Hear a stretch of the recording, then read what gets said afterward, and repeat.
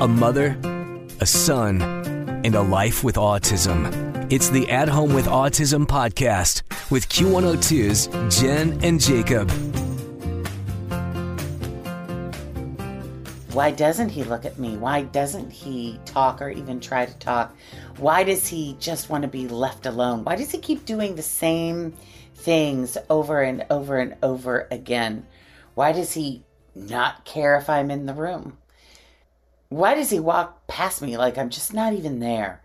Why does he scream and yell and kick and flail for no apparent reason? Why does he have such big, huge reactions to such little things? Finally, instead of being told all of these different ways and processes and techniques to try to get him to stop doing these behaviors, to stop doing what he wanted to do and instead do what I wanted him to do, which is what everything else felt like. Instead of having that kind of approach, what I got was explanations. And they made a hell of a lot of sense.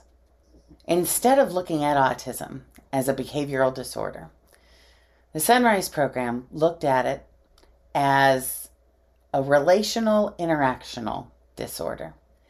That what individuals with autism were actually struggling with was the ability to connect and interact and form relationships.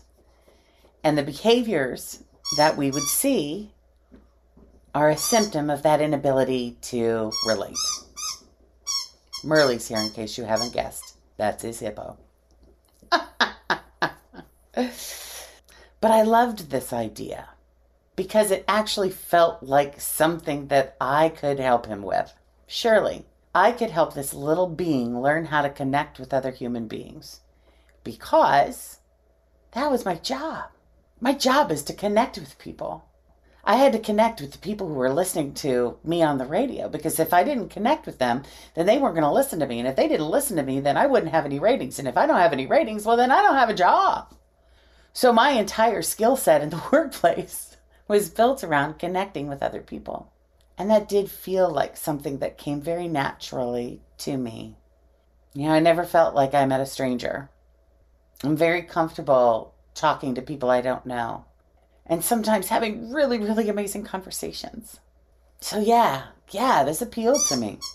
So then, okay, the goal is clear. This is what I want, right? I want to connect with my kid, which is exactly what I wanted more than anything. I mean, when I brought home my newborn child and I cradled him and he just cried inconsolably and cried, and there was nothing I could do as his mother, the one person that was supposed to have the power to calm, to help that child find that peace, right? And that relaxation and that just feeling of safety, of being home, right? It's what I wanted to give him more than anything. And I tried. I gave it everything I got, and he didn't want me. That's what it felt like. You know, I was already scared about being a mom. I mean, for crying out loud, when I showed up at the hospital to give birth to him, they gave me the robe to put on. I put on the robe, and I come walking out of the bathroom, sobbing uncontrollably, going, I don't want to do this. I don't want to do this. I mean, and I was talking about giving birth and being a mom because I didn't know what I was doing. I felt that way, and now here I am. I have this child, and he's confirming it. He's confirming the fact that I don't know what the hell I'm doing. I've got no clue, and I'm failing miserably at the one job that, in my belief system, every woman was hardwired to do well. Motherhood. At the time, I believe that's what we came here to do. That it should be some innate ability that all women just have. I don't necessarily believe that now. Then I did. So having that belief and then having that experience, I knew I was just a huge fuck up. I was like, this is not for me. So hearing from people who had a lot of success helping parents connect with their children with autism, it kind of took the heat off of me a little bit, that maybe I'm not as awful of a mother as I was believing myself to be, that actually, maybe, just maybe, I was the perfect mother I needed to be for this child. Because what am I an expert at? connecting. What does he need help with? Learning how to connect. So this was perfection for me. And I was so excited to learn more. So how to connect, how to do that. They kept it really simple for me. There were 4 different areas that we were going to focus on. That when we focus on these things and help him with these things, then that connectedness might just show up. There's never a guarantee in anything. But this was our best shot. This is what we were going to do. Hopefully focusing in on these 4 different pieces that will help him connect, we would form a relationship, a better one, a bolder one that actually felt like what I believed a mother-son relationship would feel like. So we worked on eye contact, we worked on communication, flexibility, and interactive attention span. Interactive attention span just meant how long we could keep him engaged with us in an activity. 4 pieces to the relationship puzzle. But before we could really even delve into working on those 4 different areas, there were some things I needed to work out a little bit. Because I knew this to be true about Jacob. And I believe it to be true about, I hate to use blanket statements, but a whole lot of individuals living with autism is they have this 6th sense. They can smell out bullshit faster than anybody I know. I watch Jacob do this all the time with people. He is drawn to those who are authentic and real and genuine and kind and patient and loving. He just knows who they are. And he reacts very differently to them than to people who are being nice to him because they think they're supposed to be nice, or they're in some sort of position of power over him, whether it's a teacher or an instructor or someone in the community. He knows. And I knew I couldn't get anything by him. But I didn't necessarily know when the times were that I was being inauthentic, or more likely, trying to manipulate, trying to get him to do the things that I wanted him to do instead of him doing the things that he wanted to do. To try to pull him away from a toy he was playing with, or stop him from doing any of his activities, or trying to get him to wear something he didn't want to wear, or trying to get him to stop making so much noise, or to go sit in this room instead of sitting in this room, or to play with this toy the way that this toy is meant to be played with, or to stop picking his nose. He could tell when I wasn't comfortable with something that he was doing, and that always escalated things. It never made anything better. Never made anything better when anybody tried to push him to do anything he didn't want to do. And that's why so many of the therapies that we had tried up until that point failed miserably. So my attitude is what needed to be worked on first. And as much as it sucked to go, I'm kind of screwing it up by thinking that way about this, it was also extraordinarily empowering because these were things that I could actually control. I had 0 control over him. 0. There was no way I was going to get him to stop doing the things that he wanted to do and get him to do the things that I wanted him to do. No, he was hardwired to come here and dig his heels in and be himself. He is a little nonconformist that, man, I look up to that. I wish I could be that solid in who I am that no matter what anybody else said or did, it wasn't going to stop me from doing what I wanted to do in the moment. I work toward it every day, but come on. He came in like that. But this, I had control over my thoughts. I had control over my beliefs. I had control over my own actions. And I'm like, yes, please. Teach me. Ask me questions that'll get me to question my own thinking. Because my thoughts and beliefs around him and his autism were completely and totally affecting the way that I treated him, the way that I was with him, the things I said, the things I did, everything. My beliefs drove it all. And so the big questions would begin, where am I judging him? Where am I not accepting him? And in what moments am I not loving him? Because here's the thing. If I'm angry with him in that moment, I'm not loving him. In that moment. Yes, I love him. Of course I love him. But in that moment when I'm angry, I'm not loving him, I'm judging him, and I'm not accepting him. So what am I judging about what he's doing? And sometimes it was such silly little stuff. And it's so funny because everything I went through with him, looking at these judgments and my belief systems, I watch other parents and I see them doing these things. Like an easy one, playing with the toy in a way it wasn't intended to be played with.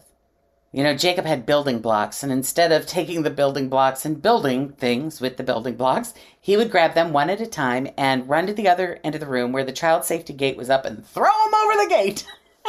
One at a time, right? That was how he wanted to play with the blocks. But no, that's not how the blocks are meant to play with, Jacob.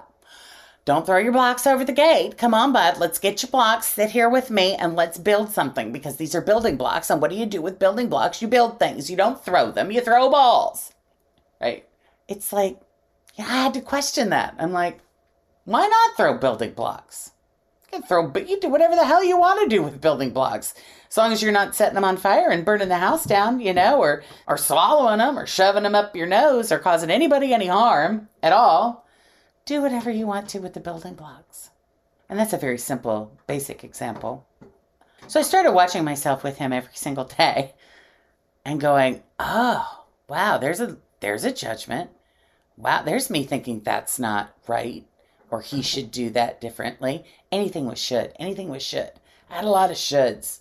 He shouldn't behave that way. He shouldn't act like that.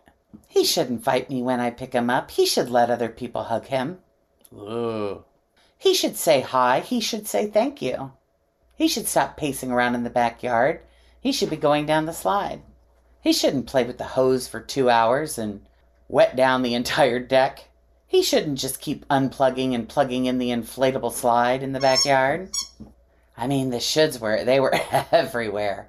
So I started taking a really good long look at the shoulds, and it was really funny because I would question, is that true? Should he really do that? Does that really matter? And I can't think of any times outside of protecting anyone's safety or destruction of property.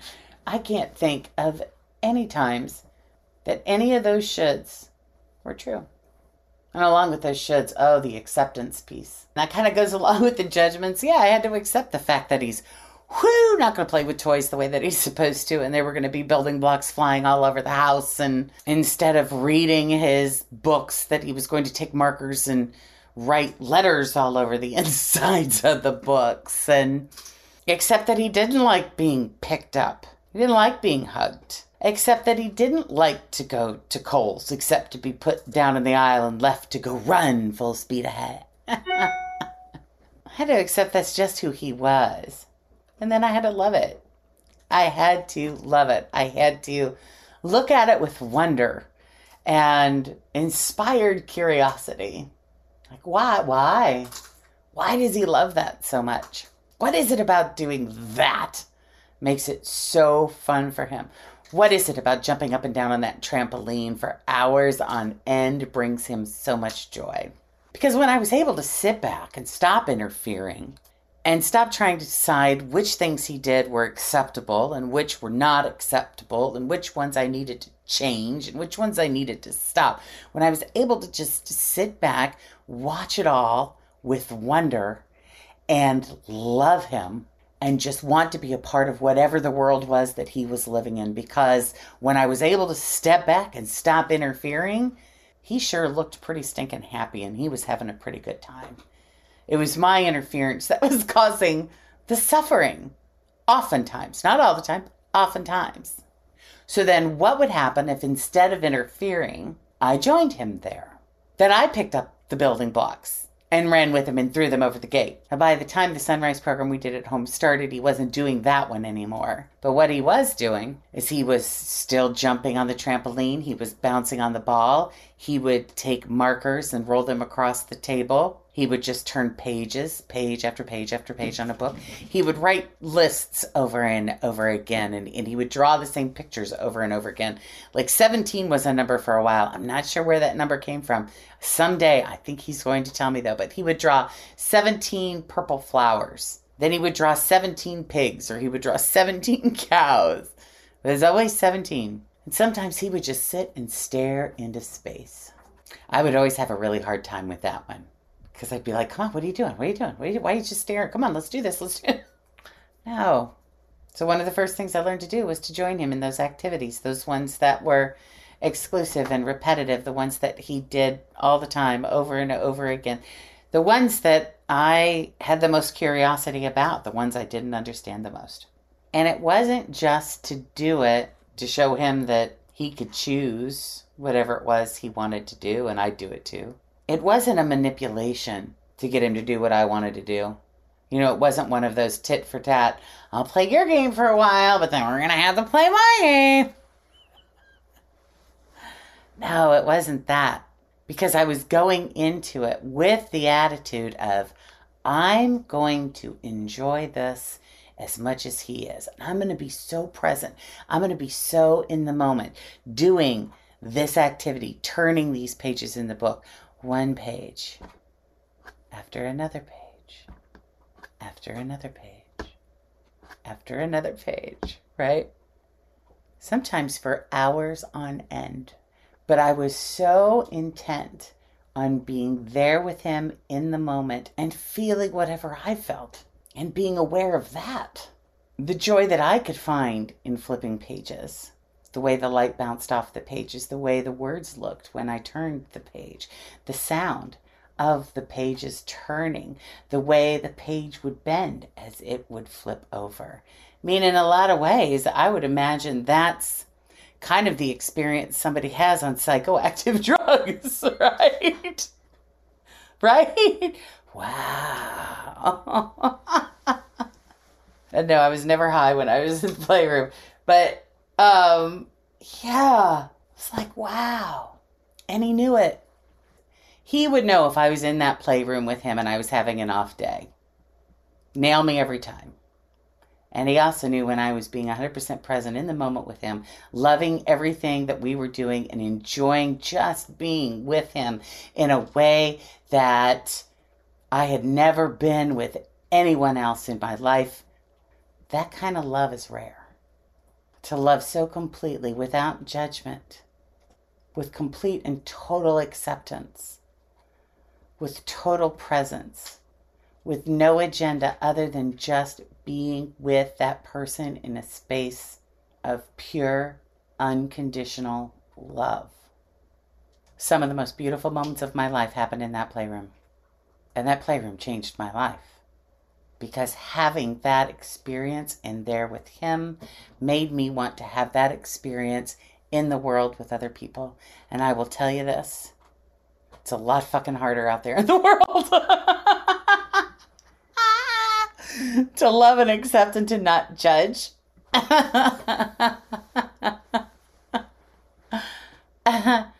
a lot easier to do it with my own child who I adored to begin with, right? But what a gift he gave me in that playroom. Just to have that experience and then to have the desire to take it out into the world, because I can only imagine if more people had that experience and then did take it out into the world, what a different world we would be living in. That's a whole book in itself. So having the attitude, the loving, accepting, and not judging, the being able to be present in the moment, finding the joy, finally experiencing that connection. Because what would happen when I would join him in turning those pages and turning those pages and turning those pages? There was a method to the madness of it all. Because for the majority of people in the autism world, what I was doing with him was insanity. Was airy foo-foo, was crazy, was nuts, was, oh my God, have you lost your ever-loving mind? I don't get it. You know, so many people are like, I don't get it. I don't get it. I completely understand. Believe me. I understand how you could think it sounds cuckoo for Cocoa Puffs. And it was the most sane thing I'd ever done in my life. Because what I learned to do while I was turning the pages and turning the pages and turning the pages was to help him with eye contact and communication and flexibility and interactive attention span. Those 4 pieces that would help him connect and form relationships, which in turn would ease or stop all of the behaviors that the vast majority of people use to define the diagnosis of autism. This is the belief system under which we operated. And this belief system of loving, accepting, and not judging had to happen outside of the playroom too. It got a little bit harder when we were in the world versus, locked in a room with no distractions. There were no TVs, no battery-operated toys. Everything was up on shelves, so anything that he wanted to play with, he would have to ask for in some way, shape, or form, either by just looking at it or reaching for it or anything that sounded like a sound. I mean, I could talk to you for days on end about everything that happened in that playroom. And I'm going to tell stories. I don't want this to be a sales pitch for this program because it's not. It is such an individual decision as to what is best for you and your child. This was just a perfect fit for us. And it took me a really, really long time to get to the place where I was okay with other parents not doing this program. Because it seemed so perfect to me. It made so much sense to me that I just couldn't imagine how it wouldn't make sense to everybody else. I mean, I remember when I came home after my first week, I bought all of these materials to share with all of my friends. I had like 10 other moms over to the house, and I'm like, watch this movie. We sat there and we watched this movie, and I'm like, this and this and this, thinking, oh my God, I'm going to round them all. I'm going to save the world. Or at least I'm going to save everybody I know from the pain that they're experiencing because of their child's autism diagnosis. Because I have found the answer. Because I have a savior complex is actually what somebody told me not that long ago. And I was like, you know what? You might be onto something there. I wanted to help. I wanted to help so badly. And I just wanted everybody to do this because it felt so right and so good. And it took me a really long time to not judge them for not doing it. To get to a point where it's like, listen, man, I understand that there isn't one fit or one fix for everybody. And I understand that what we're able to do, other people might not be able to do. What we want to do, other people may not want to do that. And as hard as it is sometimes to watch people suffer, I always remind myself they're on their own journey, as we all are. And I wish them well. I hope it gets easier. So no, when I'm talking about this, I'm not trying to sell anybody anything. I'm just sharing our experience. And I'm speaking to a program that existed 14, 15 years ago. I don't know where the program stands at this point, especially with COVID and everything there. So I honestly can't even speak to the current program. And I am so grateful. So many wonderful teachers we got to know. And everyone is a teacher in some way, shape, or form. I mean, Jacob's this incredible teacher just by being Jacob. All I have to do is pay attention to anything that frustrates me, irritates me, annoys me, aggravates me, makes me laugh. Look at it, question it, learn a little something about myself. Then I can choose to see it differently so it doesn't frustrate, annoy, or irritate me. Most recently, my greatest teacher is my dog, Merle. Finally gave him something to chew on so he'd put down the squeaky hippo. Pretty sure he's on the spectrum too, and I need to do a sunrise program with Merle. A little one-on-one in a non-distracting environment, joining him in his world. I suppose that's a path I could choose for the dog. That's the thing, though, about paths. I spent a lot of time just blindly following paths that I thought were the right path to take. And then one day this kid shows up in my life. I couldn't get him on my path, no matter how hard I tried. So I had to open my eyes up to other paths. I realized every single path is eventually going to end in the same place, leaving this earth school, as he likes to call it, and I like to call it. And I could choose. So I looked at a lot of paths, went down a couple of them, They didn't like him. Ultimately picked the path of peace and love and joy and all that hippie shit. So far, so good. Thanks for listening to the At Home with Autism podcast. Next time I'll have Jacob with me. We'll see what that little stinker has to say.